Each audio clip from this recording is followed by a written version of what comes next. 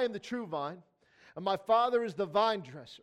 Every branch in me that does not bear fruit, He takes away, and every branch that bears fruit, He prunes, that it may bear more. You are already clean because of the word which I have spoken to you. Abide in me, and I in you. As the branch cannot bear fruit of itself unless it abides in the vine, neither can you unless you abide in me. I am the vine, you are the branch. He who abides in me, and I in him, bears much fruit, for without me you can do nothing.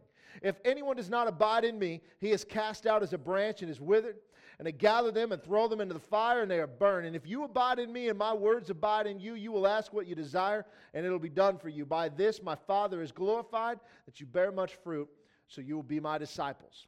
When Jesus is giving this declaration here, He's making it abundantly clear to His disciples, and ultimately to us, of what His intentions were. Is that we are to abide in Him. And we have to define that. Abiding simply means to remain stable or in a fixed state. That we are living our lives through Him, in Him, with Him. In Him we live, in Him we move, in Him we have our being. We have to get these things, priorities, correct. But it says that without that you will bear no fruit because you are connected to me. If you are not, can you bear fruit? No, of course not. See, we live in a world where we talk about the idea of faith as we're waiting to see to believe, and yet we have to believe in order to see. We have to understand that. And so we've been in this area of faith, and there's nothing more important in Scripture than faith. But because of the culture of which we live in, and the way that we live our lives, we don't understand what faith means. We don't actually live our lives by faith. We live our lives by convenience. We live our lives by comfort. We live our lives completely contrary to what this says. And so in Hebrews chapter 11, verse 1, we see it defined what it is. Faith is the substance of things that are hoped for. It's the evidence of things that are not seen. So this is where we get the idea that you believe to see. This is where we get that idea. For by it, that being faith, the elders obtained a good testimony. By faith we understand that the worlds were framed by the word of God, so that the things which are seen were not made of things which are visible. It's by faith that Abel offered to God a more excellent sacrifice than Cain, through which he obtained witness that he was righteous, God testifying of his gifts, and through it he being dead still speaks. Now why was it by faith? He had to bring it, he had to trust God. Yes, Lord, I'm bringing this to you knowing that we will prosper, knowing that there will be more. By faith Enoch was taken away, and he did not see death, and was not found because God had taken him. But before he was taken, he had this testimony that he pleased God. But without faith, it is impossible to please Him. For he who comes to God must believe that He is, and that He is a rewarder of those who diligently seek Him. There's two parts there. We cannot please God without faith. We have to come to God in faith. Therefore, when we come to Him, we must believe that He is. What does that mean? That He exists? That's part of it. But believe in what He has described Himself as, who He has made Himself out to be.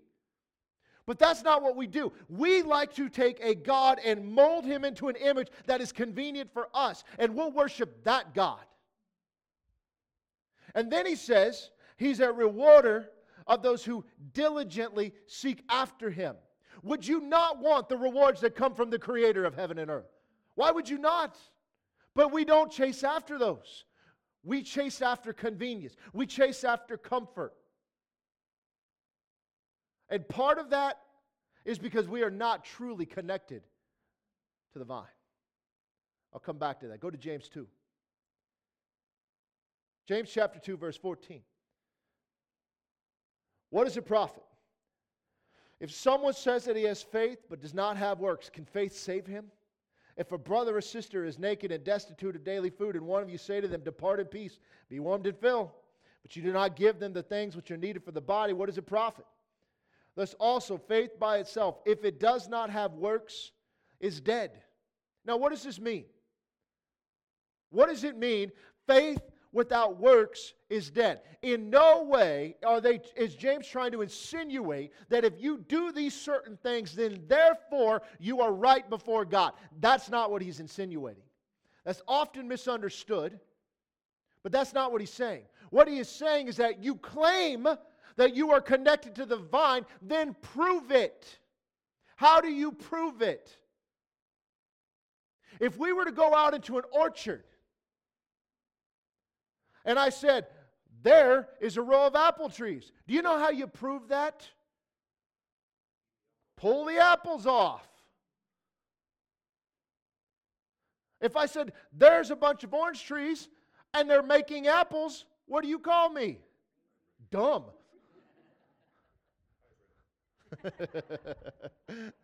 I work alone, thank you. I mean, the thing is, guys, is this is what James is saying. You're saying you have faith, but your works don't demonstrate that. If a brother or a sister is lacking in the daily necessity, they don't have food, they don't have clothing, and what do you say? Oh, depart in peace, be warmed and filled. That's the same thing when somebody puts up some long dramatic post on Facebook. Oh, prayers. How many of those people actually stop to pray? I mean, it'd probably be almost none. Hopefully that's not us. We don't stop to pray. Why? Because we don't actually believe prayer works. It's going to get heavy today. Verse 18, someone will say, well, you have faith and I have works. Show me your faith without your works. I'll show you my faith by my works. You believe that there's one God? Well, great, you do well. Even the demons believe that, and they tremble. But do you want to know, oh foolish man? That's how they said idiot back then. The faith without works is dead. Was not Abraham our father justified by works when he offered Isaac his son on the altar? Do you see that faith was working together with his works, and by works faith was made perfect? The scripture was fulfilled which says Abraham believed God and it was accounted to him for righteousness. And he was called the friend of God. You see then that a man is justified by works and not by faith only. Likewise was not Rahab the harlot justified by works when she received the messengers and sent them out another way? For as the body without the spirit is dead, so faith without works is dead also. What happens when the spirit of man leaves the body? The body stops working. It's like taking the batteries out of something. It's the life. You take the batteries out, it's not going to work very well. So what happens here? Faith without demonstration is useless. Now in America, when we have an altar call and we're like, okay, how many of you guys want to give your life to Christ today? And they raise their hand and they recite some sort of a prayer. We call it the sinner's prayer. And we're all excited and we write it down, or we have a baptism service and we're like, hey, yeah, we got 37 people baptized. Oh man, we're so excited. Do you know how it works in other parts of the world? They wait. You know what they're waiting for? To see if what they said is true. Because in other parts of the world, it costs you something to be a Christian. The persecution is unbelievable. I was talking to the guy that we support in Pakistan just recently, Sunil. And the persecution that they face over there is unreal. Like, bad. So when somebody says they're a Christian over there, they're risking their life to do so. Because at any point in time, somebody could kill them for it. What do we have here? Nothing. We get excited. We take count. We're like, oh, good, look what we're doing.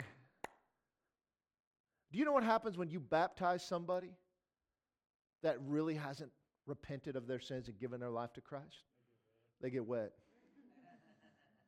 That's it. That's all. We just gave them a bath. Might as well baptize a cat. Be about the same thing. Hopefully the reaction will be a little different, but I mean, the thing is, guys, we're doing things we're not demonstrating. Our lives are not in demonstration of the goodness of God because we are not relying upon God in any way, shape, or form. If we're just being frank, if we're being truthful, this is not what we're doing. When we look at the Hall of Faith as a sampling in Hebrews 11 of the people of God that trusted God, it was something that took place as a belief and a trust that they lived their lives in a certain way. Where would you and I fall? How many of us would willingly give up our child, be the one to sacrifice our child at the command of God? Most of us would not. We'd say, no, there's no way. I'm not going to do that. But God, you promised. Most of us wouldn't give up our jobs if God said, I want you to go do something different. Most of us wouldn't stay in our jobs if God said, I want you right here, right now. I don't care if the pay's better. Do you realize that? Think about this. How many people actually pray, Lord, what do you want me to do? Very few. Most people are like, Lord, I want to do this. Will you make it happen? That's how we pray. That's how we seek God. Is that what God intended? Are we connected to the vine then, saying, okay, Lord, your life's flowing through me. Where do you want me to be? Where do you want this branch? What do you want me to do? No, we're not. We are chasing after what we want. In James chapter 1, we'll back up. We'll catch some of the context. It says, James, a bondservant of God and of the Lord Jesus Christ. Now, isn't that interesting how he phrased that? The brother of Jesus. You think that might carry a little clout. But he didn't start with that. He didn't say, James, the brother of your Messiah. I was there. I watched him do all the stuff he did. Little brother, too. I wonder if Jesus ever smacked him in the back of the head. James, a bondservant. What does that mean? I'm in tribute to God. Until when? Until I die. To the 12 tribes which are scattered abroad, greetings, my brethren. Count it all joy when you fall into various trials, knowing that the testing of your faith produces patience. See, that's what I'm talking about. In other parts of the world, before they will count somebody on the rolls as they've given their life to Christ, they'll wait till their faith is tested to see if it actually sticks. See if they actually meant what they said. But let patience have its perfect work, that you may be perfect and complete, lacking nothing. If any of you lacks wisdom, let him ask of God, who gives to all liberally, without reproach, and it will be given to him.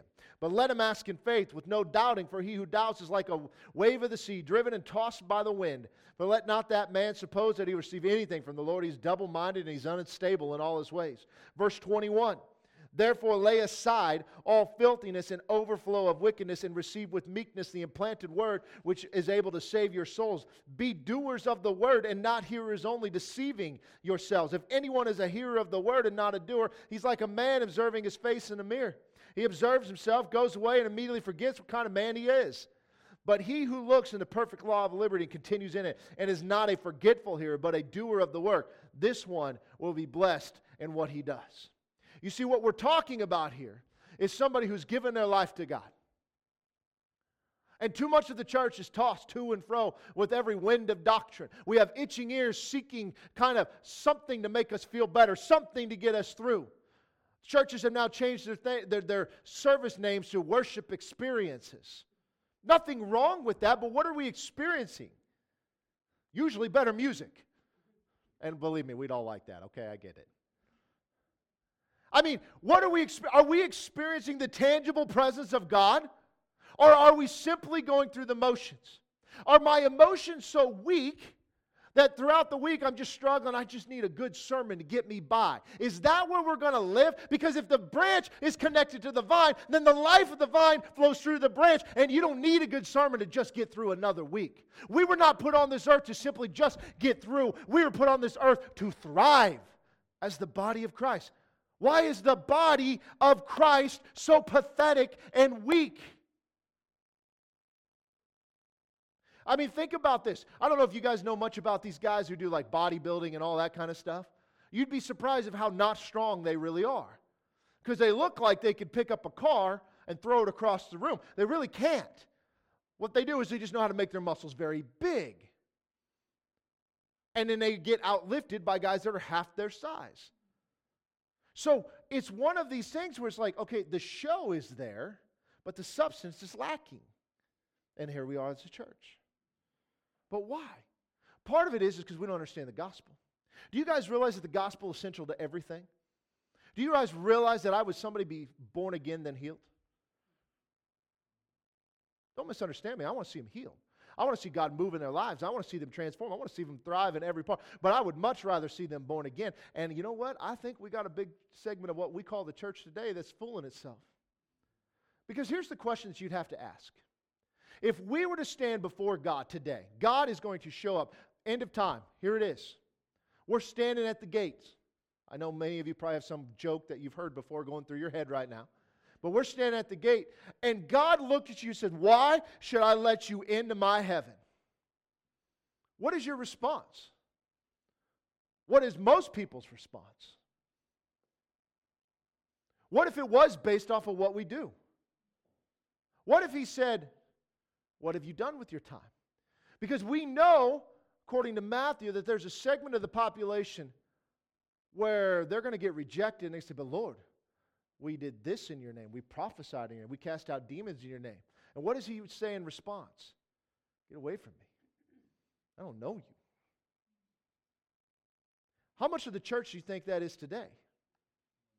So if God is standing there asking the question, how and why should I allow you into my heaven? What would our response be? There's only one way. The problem is we don't talk about it. We do casually, but we don't take the seriousness of what the gospel means. You see, there's a lot of things that have changed in the time of God, since the time of Christ, really. And it centers around the gospel. Now, when you ask most people what the gospel is, they give you one of two answers. The first one is it's the good news. Right, Callie? It's the good news. My response is always, what is the news and why is it good? And nobody's ever prepared for a follow-up. Do you know why? Because we're just allowed to kind of get by with that. The other part is like, well, it's Matthew, Mark, Luke, and John. It's not it either. So Paul clearly defines it in 1 Corinthians chapter 15. Let's go there right now because we're talking about faith. 1 Corinthians chapter 15, verse 1. It says, moreover, brethren, I declare to you the gospel which I preached to you. So he is going to tell them the gospel that he has already preached to the church in Corinth, which also you received, in which by you stand, by which also you are saved. So good, whatever this gospel is, this is how we are saved. That's important. If you hold fast the word which I preached to you, unless you believed in vain. Do you know what it means to believe in vain? It means to never really have believed. For I delivered, verse 3, to you first of all that which I received, that Christ died for our sins, according to the Scripture, and that he was buried, and that he rose again the third day, according to the Scripture. So now what did he just give us? The gospel. Christ died, was buried, and resurrected according to the Scripture. Later on, he'll say, now if this didn't happen, your faith is all for naught. You're still in your sins. This is all pointless. But it did happen. Well, how do we know it happened? It says in verse 5, and that he was seen by Cephas, and then by the 12. After that, he was seen by over 500 brethren at once, of whom the greater part remain to the present, but some have fallen asleep. That means dead. After that, he was seen by James, then by all the apostles. Well, that's interesting. He says that because he already mentioned the 12. That means that there were more apostles than just the 12. Then last of all, he was seen by me also, as by one born out of due time. Now, why did he just tell us who saw him resurrected? Because this isn't blind faith. We're not just believing some fable that was made up. He's like, listen, these people are still around. Go ask them. You don't believe me. You don't trust me. You don't think that I might be telling you the truth. Go ask them. There weren't 500 people that had a hallucination. Most of these people are still alive. Go back to Jerusalem. Then he says, for I am, in verse 9, the least of the apostles, who am not worthy to be called an apostle, because I persecuted the church of God. But by the grace of God I am what I am.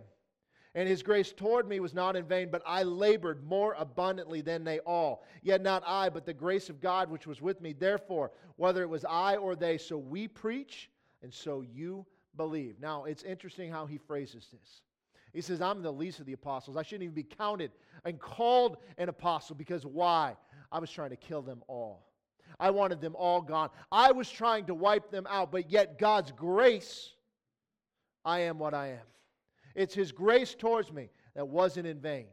It wasn't empty. It wasn't useless. I labored more abundantly. So as a result of his belief, did Paul's life transform? Absolutely. Did every person who believes life transform? Absolutely. Is that still true today?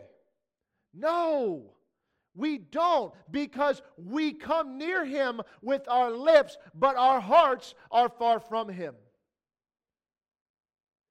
There are people that will spend eternity separated from God that was in church every week. I pray it's nobody in this room. I pray that it's not us that cannot answer the question of, why should I allow you into my heaven? Because we got to know. We've got to know the difference. You see, this all began to change with a man named Martin Luther as the reformers started to take place, because there was a reformation Because as he was reading, and part of the Catholic Church, the Roman Catholic Church, he was seeing things that seemed to go contrary to Scripture. And he did not have all his theology right. He wasn't even trying to start a movement necessarily, a faction trying to overthrow the Pope. He wasn't trying to do anything. You know what he was trying to do? Save his soul. Because what they were doing and what he was reading did not seem to line up. What do you mean if I just pay some indulgences, I can get my family out of purgatory? Is that what it says? That's not what it says. There were a number of other things. Wouldn't that be easier? Wouldn't it be easier if we just had this formula that we could follow and just do these things? No, because how would you ever know that you actually completed it? You see, the difference between the biblical gospel and the modern gospel is that we are told to do a bunch of things, and yet the biblical gospel is all about what Jesus has done. But now we've got a group of people, believers, especially young people, that are disinterested in God. Why? Because we haven't put our money where our mouth is. They see the lives that are being just living whatever, doing whatever. They listen. They're so influenced by social media, it's unbelievable. Do you know that you really should not get theology from TikTok? I know that's crazy. But bad ideas spread like wildfire. And yet there they are. You see, we talk about our lives being given to Him and worshiping Him, and yet we don't want to live our lives for Him. We want a God of convenience, a God who is there when we want Him, a God who is there when maybe we need Him, when we're having a bad time, or we want a new job, or we want a new house, or we want something. And then we're like, oh, thank you, Jesus, for all that you've given me. How about this? Thank you, Jesus, that I spend eternity with you. Thank you, Jesus, that I am made right by you. Thank you, Jesus, that you paid a price that rightfully belonged to me. That punishment, I should have been on that cross, but you took it. And now because of that, I can enter into your heaven because you paid for me to get there. Therefore, I am your bondservant. But that's not how we live. We don't live in service to God for perpetuity. We live as a convenience to put God as a part of our life. Look what Paul says in Romans chapter 1. If you actually go back and read some of the writings of Luther, you'll see Romans chapter 1 and Romans chapter 4 were transformational in his mindset of realizing we are not doing right. Romans chapter 1 verse 16, it says, "For I am not ashamed of the gospel of Christ. It is the power of God to salvation for everyone who believes, for the Jew first and also for the Greek. For in it the righteousness of God is revealed from faith to faith, as it is written, the just shall live by faith." There's that word faith. Now, he did not mention faith necessarily. He didn't use that word in 1 Corinthians 15. But in Romans 1, he does. Written by the same guy. So you think he changed his mind somewhere along the way? Like I meant something different for them? I don't think so. Because the word faith simply means believe. I am not ashamed of the gospel of Christ. What is the gospel? What Jesus did for you. It is the power of who? God. Do you deserve it? No. It is the power of God to salvation for everyone who does what? Believes. In other words, puts their faith, their trust. Do you know how hard that is? And yet how for granted we take it? Because think about this. We're talking about eternity. If you believe that there is eternal life, good and bad, one way or the other, you would want to do things to avoid the bad. But how do you know? How do you know that I've done that? How do I know I've said the right things? How do I know I prayed the right prayer? I gave my life to Christ at about 8 years old in children's church. What if that lady didn't know what she was doing? She obviously had something wrong with her because she put up with me.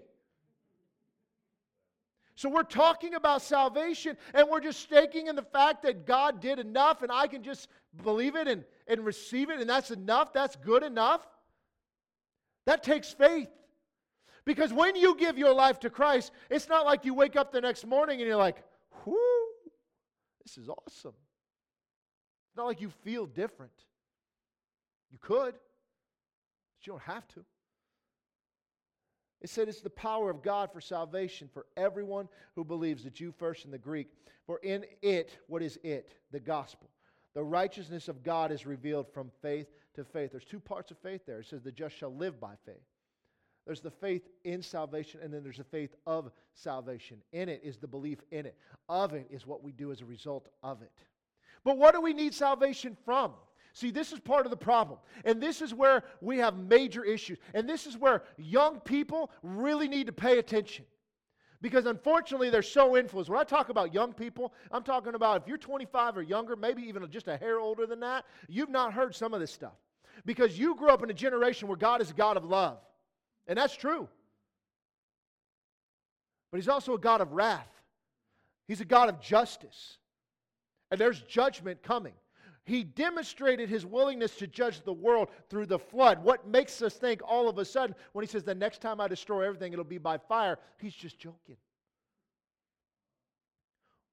What makes you good enough to get into my heaven? When we say that, we're really meaning eternal life with Him. So because of this fact that all we hear is that, well, God is love and Jesus is love, there's a guy named Marcion. He was a first century heretic. And he believed that there were two gods. There was this creator God, and He was this God of judgment. And then there was this other God, this God of love, and he kind of corrected everything, and that's where Jesus falls into some of that. You think there's anything new? There's nothing new. But there is a God of wrath that's coming. What are you saved from? The wrath of God. The rightful judgment that is coming upon all creation, because all creation is tainted with sin. And that judgment is coming, and there's one ticket to avoid it. What do? You apply the blood. Where did we learn about that? The Passover. Isn't it fascinating? Do you realize that the Israelites had to deal with every plague?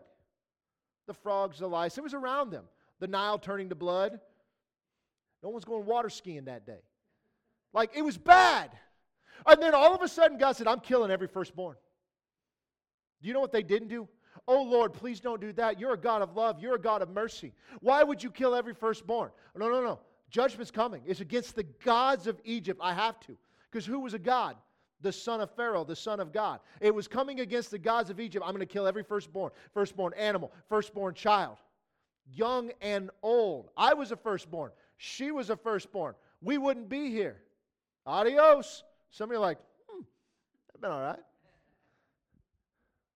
Isaac's back there as the secondborn, like, no Ariana, that'd be all right. Dibs on a room. Anyway, here's what you got to do, guys. Okay? If you believe me. Moses says, well, I want you to tell them. I want you to go take a lamb. And I want you to kill that lamb. But that lamb's got to be perfect in every single way. It's got to be spotless. No broken bones, no blemish of any kind. It's perfect lamb. So go out there, find one. Each family's got to go find one, and then they're going to kill the lamb. And we're going to eat it. But here's what you do. You take that blood and you apply it to the doorpost. And as I come through, if I see that blood, then I'm going to pass over your house. Now, I don't know about you. That's not very reassuring. I'd probably lock the door too. But think about that. You know what most of us would probably do if we knew that there was something that was coming through that was going to destroy everything? What would we do? We'd either go find a place to hide or we'd hightail it out of here. What did they do? Okay, God. But they had to get everything right. They couldn't just consume the lamb. They had to apply the blood. It was the application of the blood that kept judgment from hitting them. That takes faith. This is the gospel, y'all. Romans chapter 5, verse 8. It says, but God demonstrates His own love towards us, in that while we were still sinners, Christ died for us. Much more then, having now been justified by His blood, we shall be saved from wrath through Him. Isn't that ironic?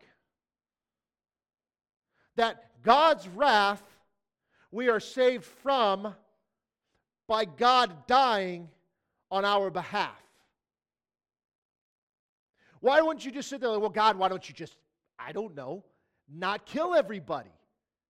Why does he have to do that? He wouldn't be just if he didn't. See, all the things that we say God is, how God has revealed his character, all of those things must come to fruition. That's why man must have the freedom to reject God. Otherwise, they're just acting out of obedience. They're just doing it because. But you can reject him. You can choose to apply that blood. You can choose to not apply that blood. God demonstrates his love towards us in what way?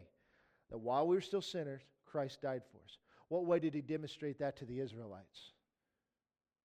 Death is imminent. Here's how you avoid it. It's going to happen. Here's how you avoid it. Did he give them a way out? Did they take it? Did all of them take it? I don't have any idea.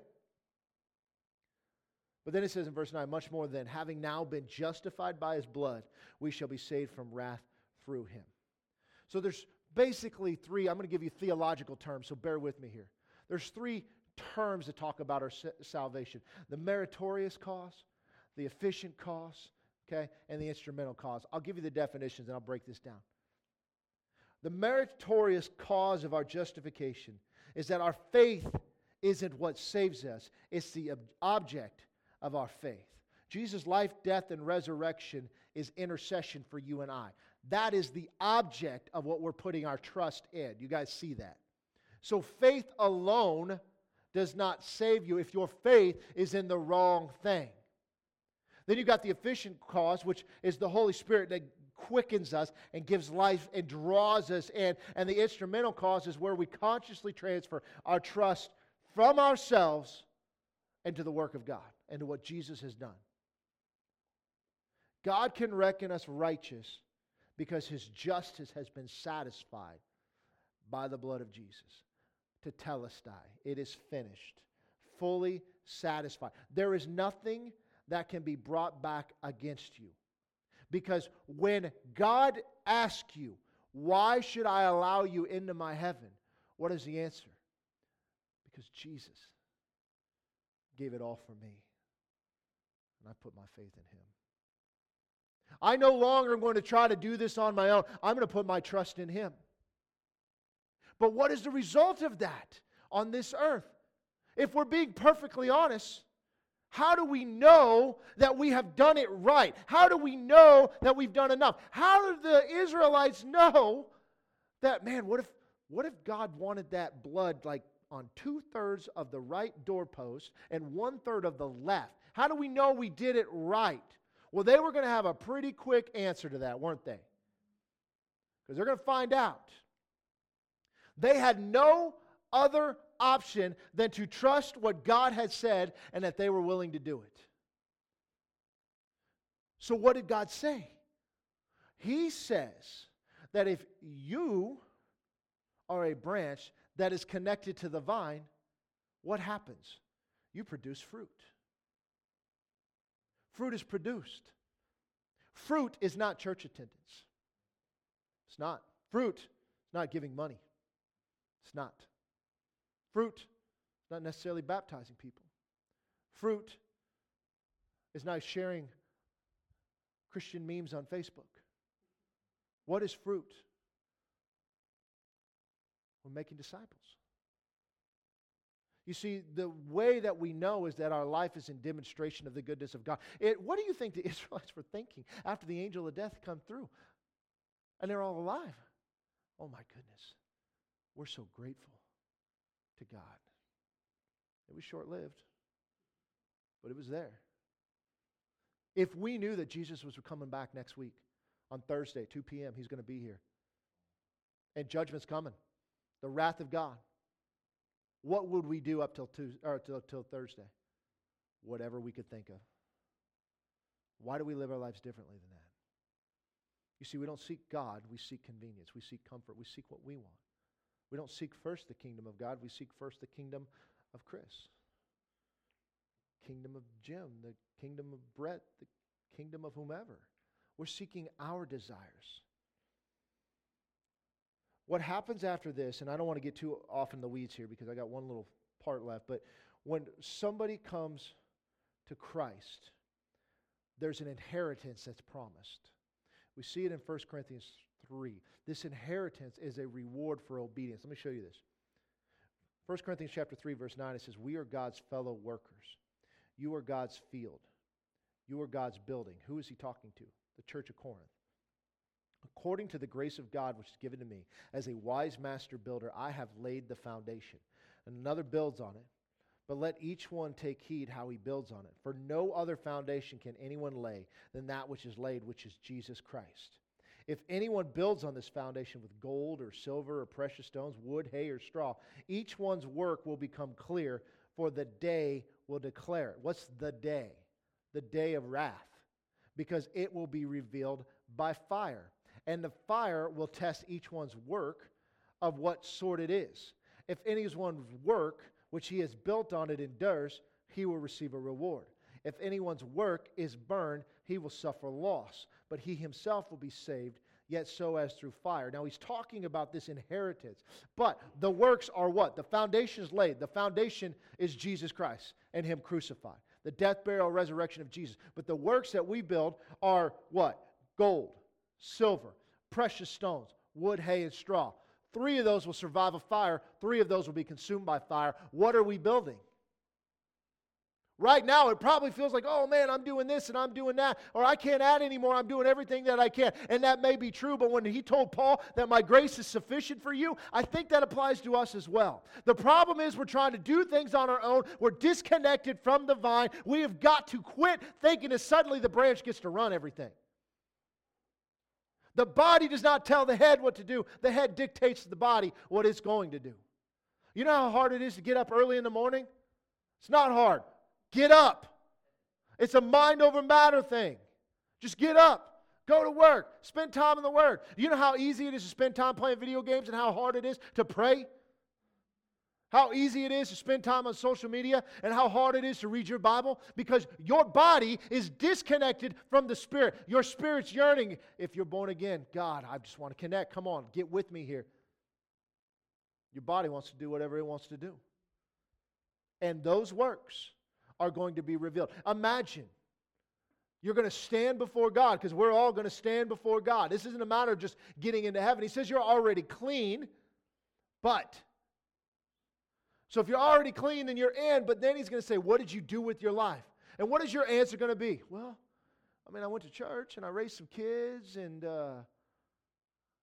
played games, and I went to all the Husker games. It was fun. It was not fun, actually. That's a lie. What are we going to say? Well, what did you do with the resources that I gave you? I drove a nice car. We had some pretty cool vacations. What are we going to say to God?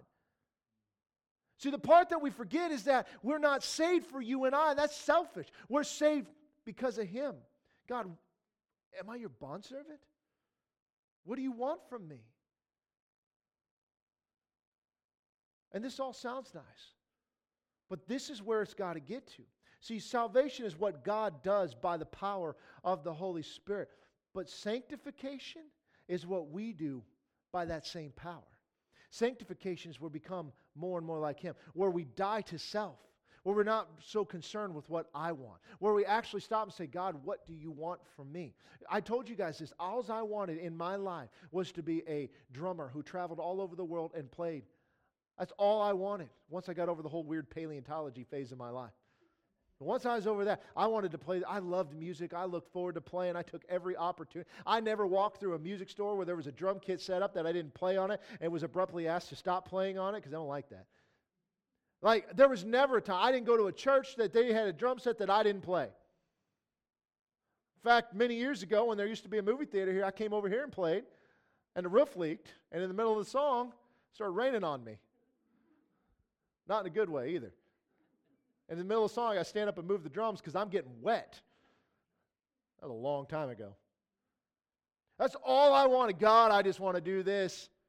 Lord, not your will, but mine be done.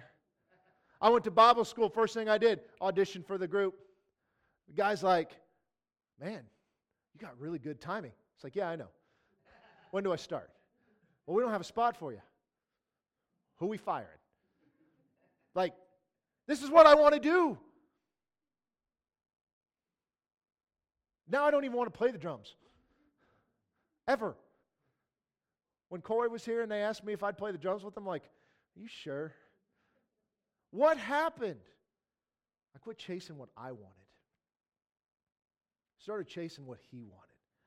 It's not that I've got it perfect or done everything right or anything. I'm not even trying to insinuate that. What I'm saying is all of a sudden my desires changed because it was more so of, God, what do you want from me?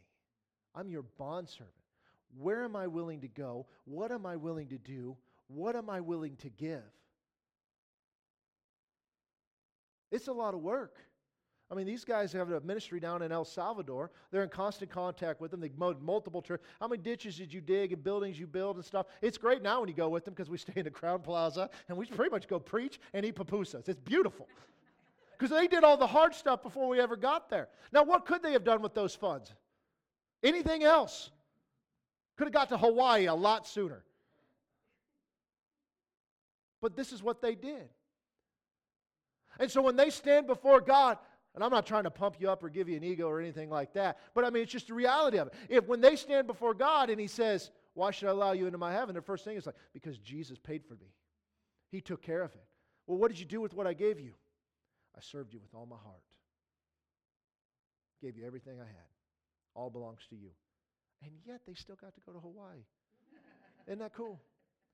Because it's not a matter of the stuff, it's what you do with what God has given you. We have lost sight of this. We all think we're right with God, and we never stop to ask God, am I? Look at Romans chapter 4. This is the other part that Luther really just dug into.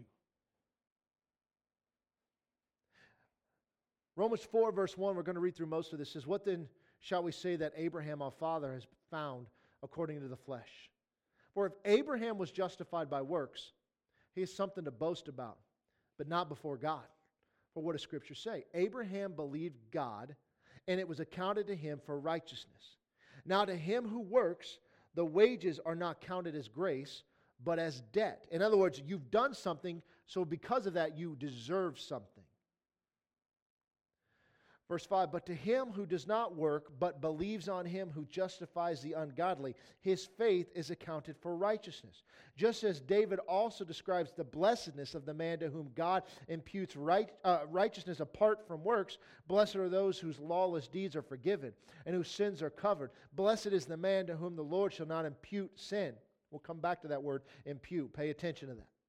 Does this blessedness then come upon the circumcised only, or upon the uncircumcised also? For we say that faith was accounted to Abraham for righteousness. How then was it accounted? While he was circumcised or uncircumcised? Not while circumcised, but while uncircumcised.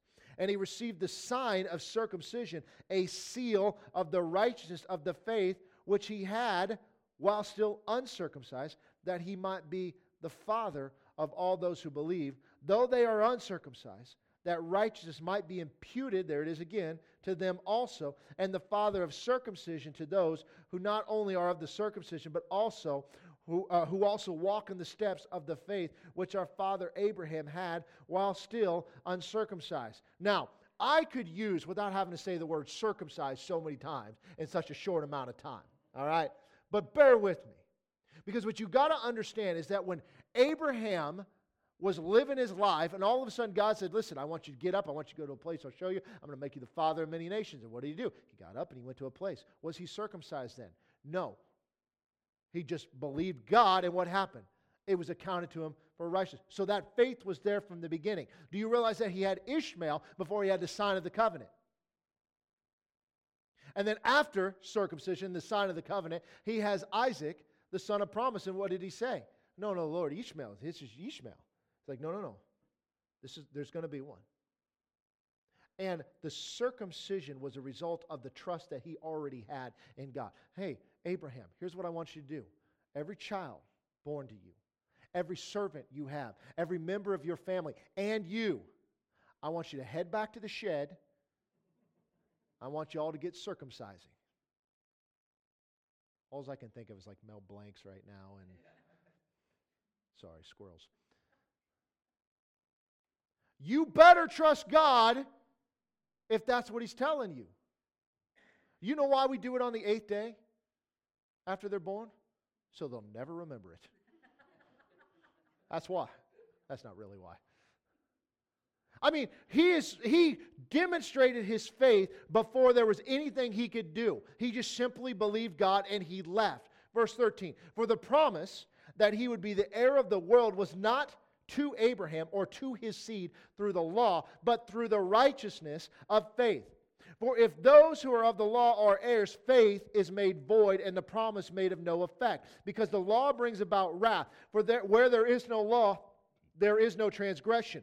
Therefore, it is of faith that it might be according to grace, so that the promise might be sure to all the seed, not only those who are of the law, but also to those who are of the faith of Abraham, who is the father of us all, as it is written, I have made you the father of many nations, in the presence of him whom he believed, God, who gives life to the dead and calls those things which do not exist as though they did. And contrary to hope, in hope believed, so that he became the father of many nations, according to what was spoken. So shall your descendants be. And not being weak in faith, he did not consider his own body already dead, since he was about 100 years old. And the deadness of Sarah's womb, he did not waver at the promise of God through unbelief, but was strengthened in faith, giving glory to God, and being fully convinced that he had promised, what he had promised, he was able to perform, and therefore it was accounted to him for righteousness. Now stop for a minute. See, seeing to believe or believing to see. Seeing to believe led to the birth of Ishmael. Well, Sarah can't do it. Hagar looks all right. But believing to see. Sarah laughed. Abraham laughed. He's like, God, that's not how this works. But he trusted him. Therefore, Isaac was born. See, he's demonstrating his faith. We always think the Old Testament was all about works. It wasn't. It was all about faith. Do you realize that the judgments that we see wasn't all about God getting ready to drop a hammer? It was all about mercy and compassion too. Wait 400 years for the judgment of the Amorites has not yet come. Jonah, go to Nineveh. Do you guys realize that they were not Jewish? They weren't people of faith. They were not people of covenant. Hey, go to them, tell them to repent. I'm about to wipe them out. Why don't you go give them warning? That's compassion. But here's what he says in verse 23. Now it was not written for his sake alone, that it was imputed to him. There's that word again. But also for us, it shall be imputed to us who believe in him, who raised up Jesus, our Lord, from the dead, who was delivered up because of our offenses and was raised because of our justification. Why was he delivered up? Because of our offenses. And why was he raised up? For our justification. So who's the center of God's eye? It's all about us. So impute, the word means to credit. It's the Greek word logizetai. Did you catch that? Logizetai. For you note takers, I'll say that twice. Logizetai. It means to reckon, imputed, or credited with. It means that if you embrace the promise of the gospel that Jesus died for your sin, his righteousness is therefore imputed to you. Now it's treated as if God's righteousness is your righteousness. It is put to your credit that you are reckoned by God himself to be righteous. This is what we have to understand. This is where we're putting the greatest amount of faith, is that we are right before God. But if God did that for you, then what should our lives look like? Different than they are. What happens is sometimes things happen in life. Sometimes it's bitterness. Somebody says or does something, and you allow that to affect your relationship with God. Sometimes sickness comes. You allow that to affect your relationship with God. We expect God to act a certain way, even if he didn't say that that's how he's going to respond. And so therefore, you allow that to affect your relationship with God. And yet, we want him to save us. We're not his bondservant. I mean, imagine somebody showed up and paid off your mortgage. Wouldn't that be great? You think you might live your life in gratitude? You think. And that's going to burn. I mean, what happened to the church that has gotten so inconsiderate, that it's not considering what God has done for us and that we live our lives for it. So hear me out when I say this, because this is something I've been praying about for months and years and all that. We've talked about revival. We've talked about all sorts of different things, and there's been revivals of times past that are absolutely incredible. I mean, I fully believe that I would not be living my life the way I am if it were not as a result of the revival, because, man, I was so on fire for God, I couldn't do anything but serve Him. And I want to see more of that. But I think there's a move of God coming. In fact, I know there is. When, I don't know. Exactly how and where, I don't know. But it's not going to be a place that we go. You know, in years past, when you hear about revivals, and we just saw one over down in Kentucky, I don't know, was that last summer, summer before, whenever that was, and people were flocking there. They flocked to Toronto. They flocked to Brownsville, Florida. They flocked to all over the place, or Pensacola, Florida, I guess. They flocked to it. But this one I don't think is going to be that way. And it's interesting, I was telling Jim this morning, it's something I've been praying about for a long time. There's a man named R.T. Kendall, and he was doing an interview, and he just confirmed everything I said. But he was talking about this dream that he'd had back in the, I'm going to say the 50s, but don't quote me on that. He's a very elder gentleman. About an end-time revival. Because there's no question in most of our minds that, man, time is short. In fact, some of the research I'm doing right now, it seems like time is very, very short.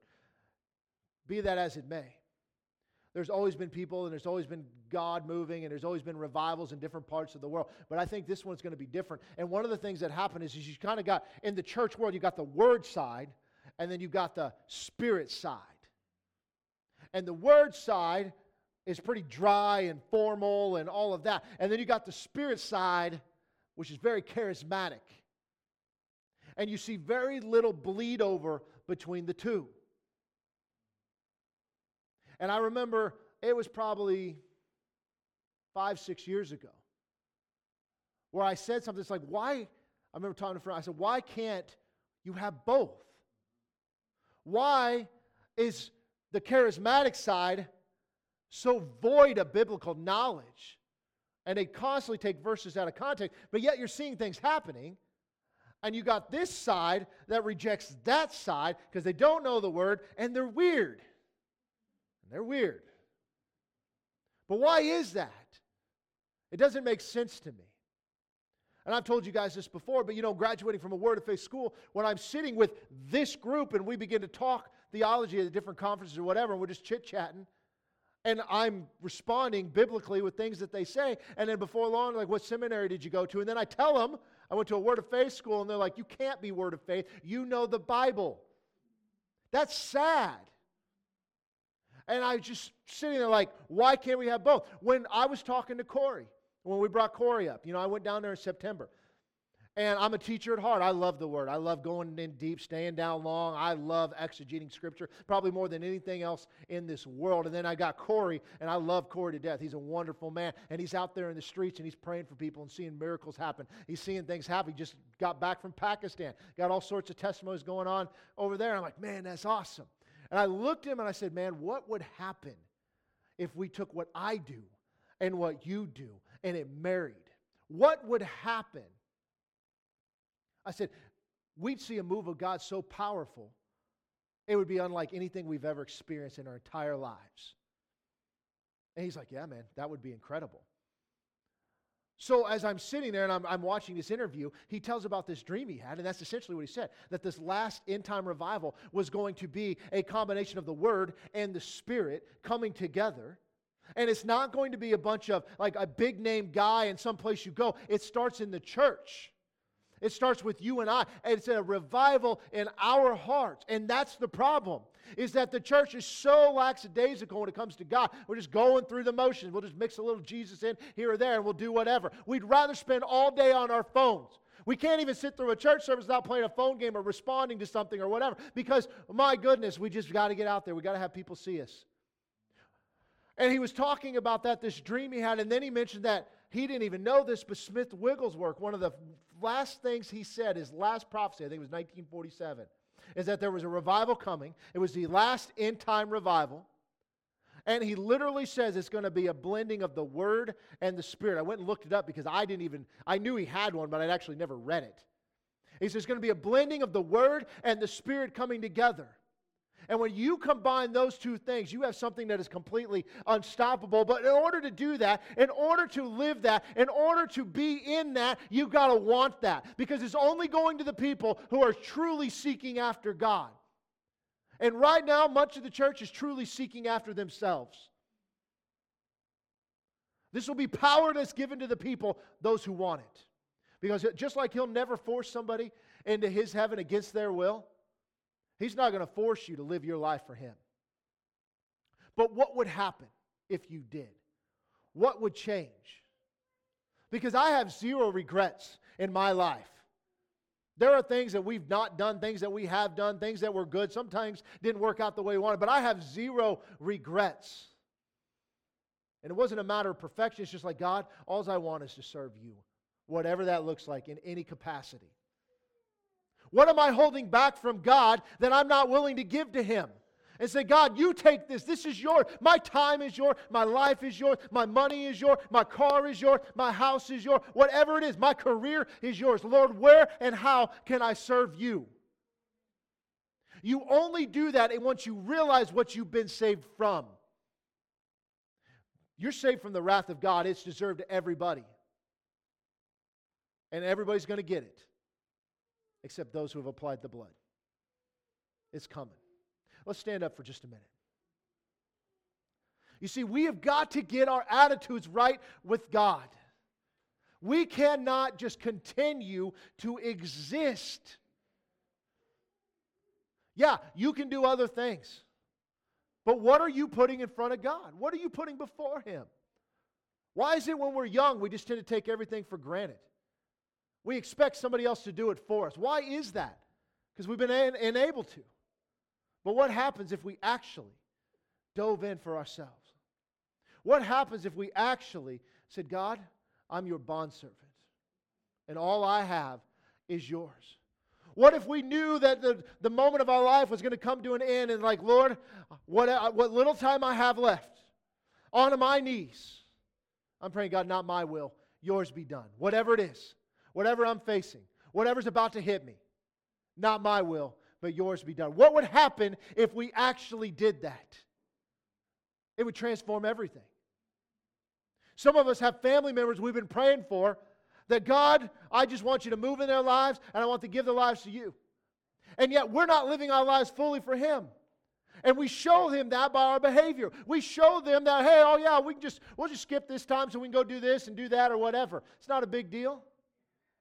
We're not fully devoted to Him. What happens if we begin to change that? Everything changes. Everything changes. There wasn't a single disciple of Jesus that wasn't doing okay before He got there. He never once said, here, come follow me. I'm going to show you how to get to heaven. I'm going to show you how to be wealthy. I'm going to show you how you live your best life now. He promised every one of them, including Paul. This isn't going to be easy. But if eternity is real and we're expecting that to happen, then who cares about our lives right now? Because this is temporary. Everything that you amass and everything that you will do will cease to exist the moment of your death. Doesn't matter anymore. You will not care. I've had people that tell me they're atheists and it's like, I don't believe in God and I wouldn't want to waste my entire life serving a God that's not really there, not knowing if there really is a heaven or a hell. Well, will you really care if your life was wasted once you're dead? Probably not.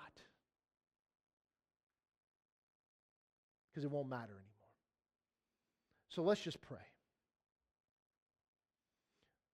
Just lift your hands up to Him and just cry out to Him and say, God, all I have is Yours. Father, forgive us for the areas of which we have taken for granted. That we have not taken seriously what You have done for us, what You have given for us, what You have paid for us. That we've not lived our lives as in servitude to You, but we just live our lives to feed our flesh and to do what we want to do. To never stop and ask, God, what do You want from me? What would You have me to do, Lord? All we've done is sought our desires. So, Lord, reveal to us what's holding us back. Reveal to us what doesn't belong to you. Reveal to us all the things that we're putting in front of you.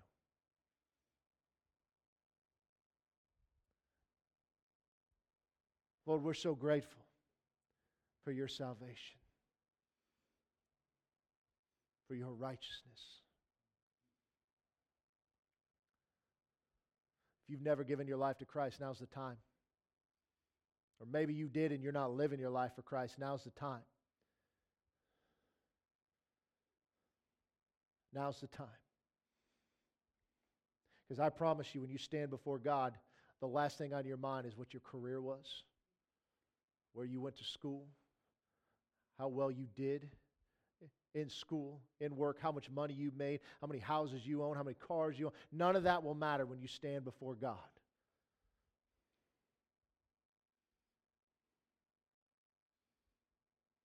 Doesn't matter how many friends you have, how popular you are, were.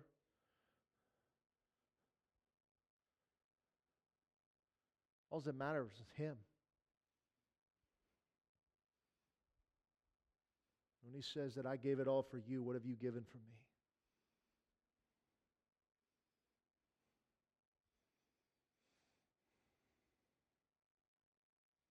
Father, forgive us. May this be a new day. May this be a day that we recognize truly what your salvation is. And how deserving of that judgment we are. But you loved us while we were still sinners and have made us clean. So now, Lord, I pray that you show us the areas where we are disconnected from the vine. Where we're more carnally minded than we are spiritually minded. We're more focused on the things of this earth than we are the things of eternity. Convict our hearts, Lord, to do what you would have for us. Of the things that eat up our time and our resources, that offer no fruit whatsoever in our lives. That all they do is bring temporary satisfaction.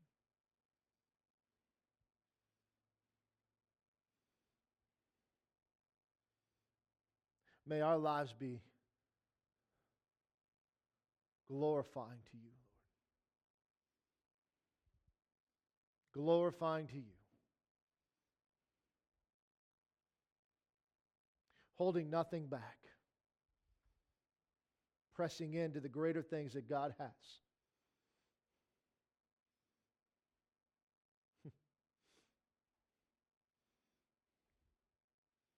Try as you might, your ways are not His ways. And try as you might, you'll continue to spin your wheels. Try it His way.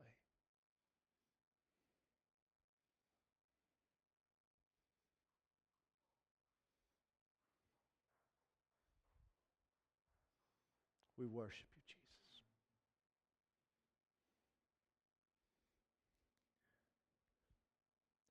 Lord, I pray for every person that's here and those that couldn't make it today.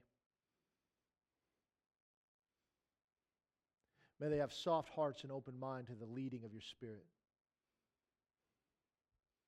To transform those things that need to be transformed. That when they stand before you, they won't have regret.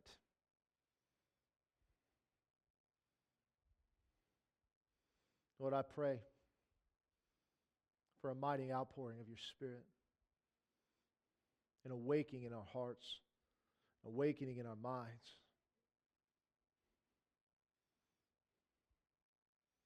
To no longer chase after the things of this earth. Things of this world. No matter how much of it we catch, never truly brings satisfaction.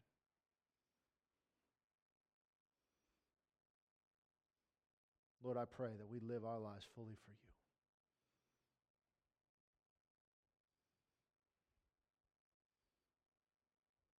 be glorified in everything we do.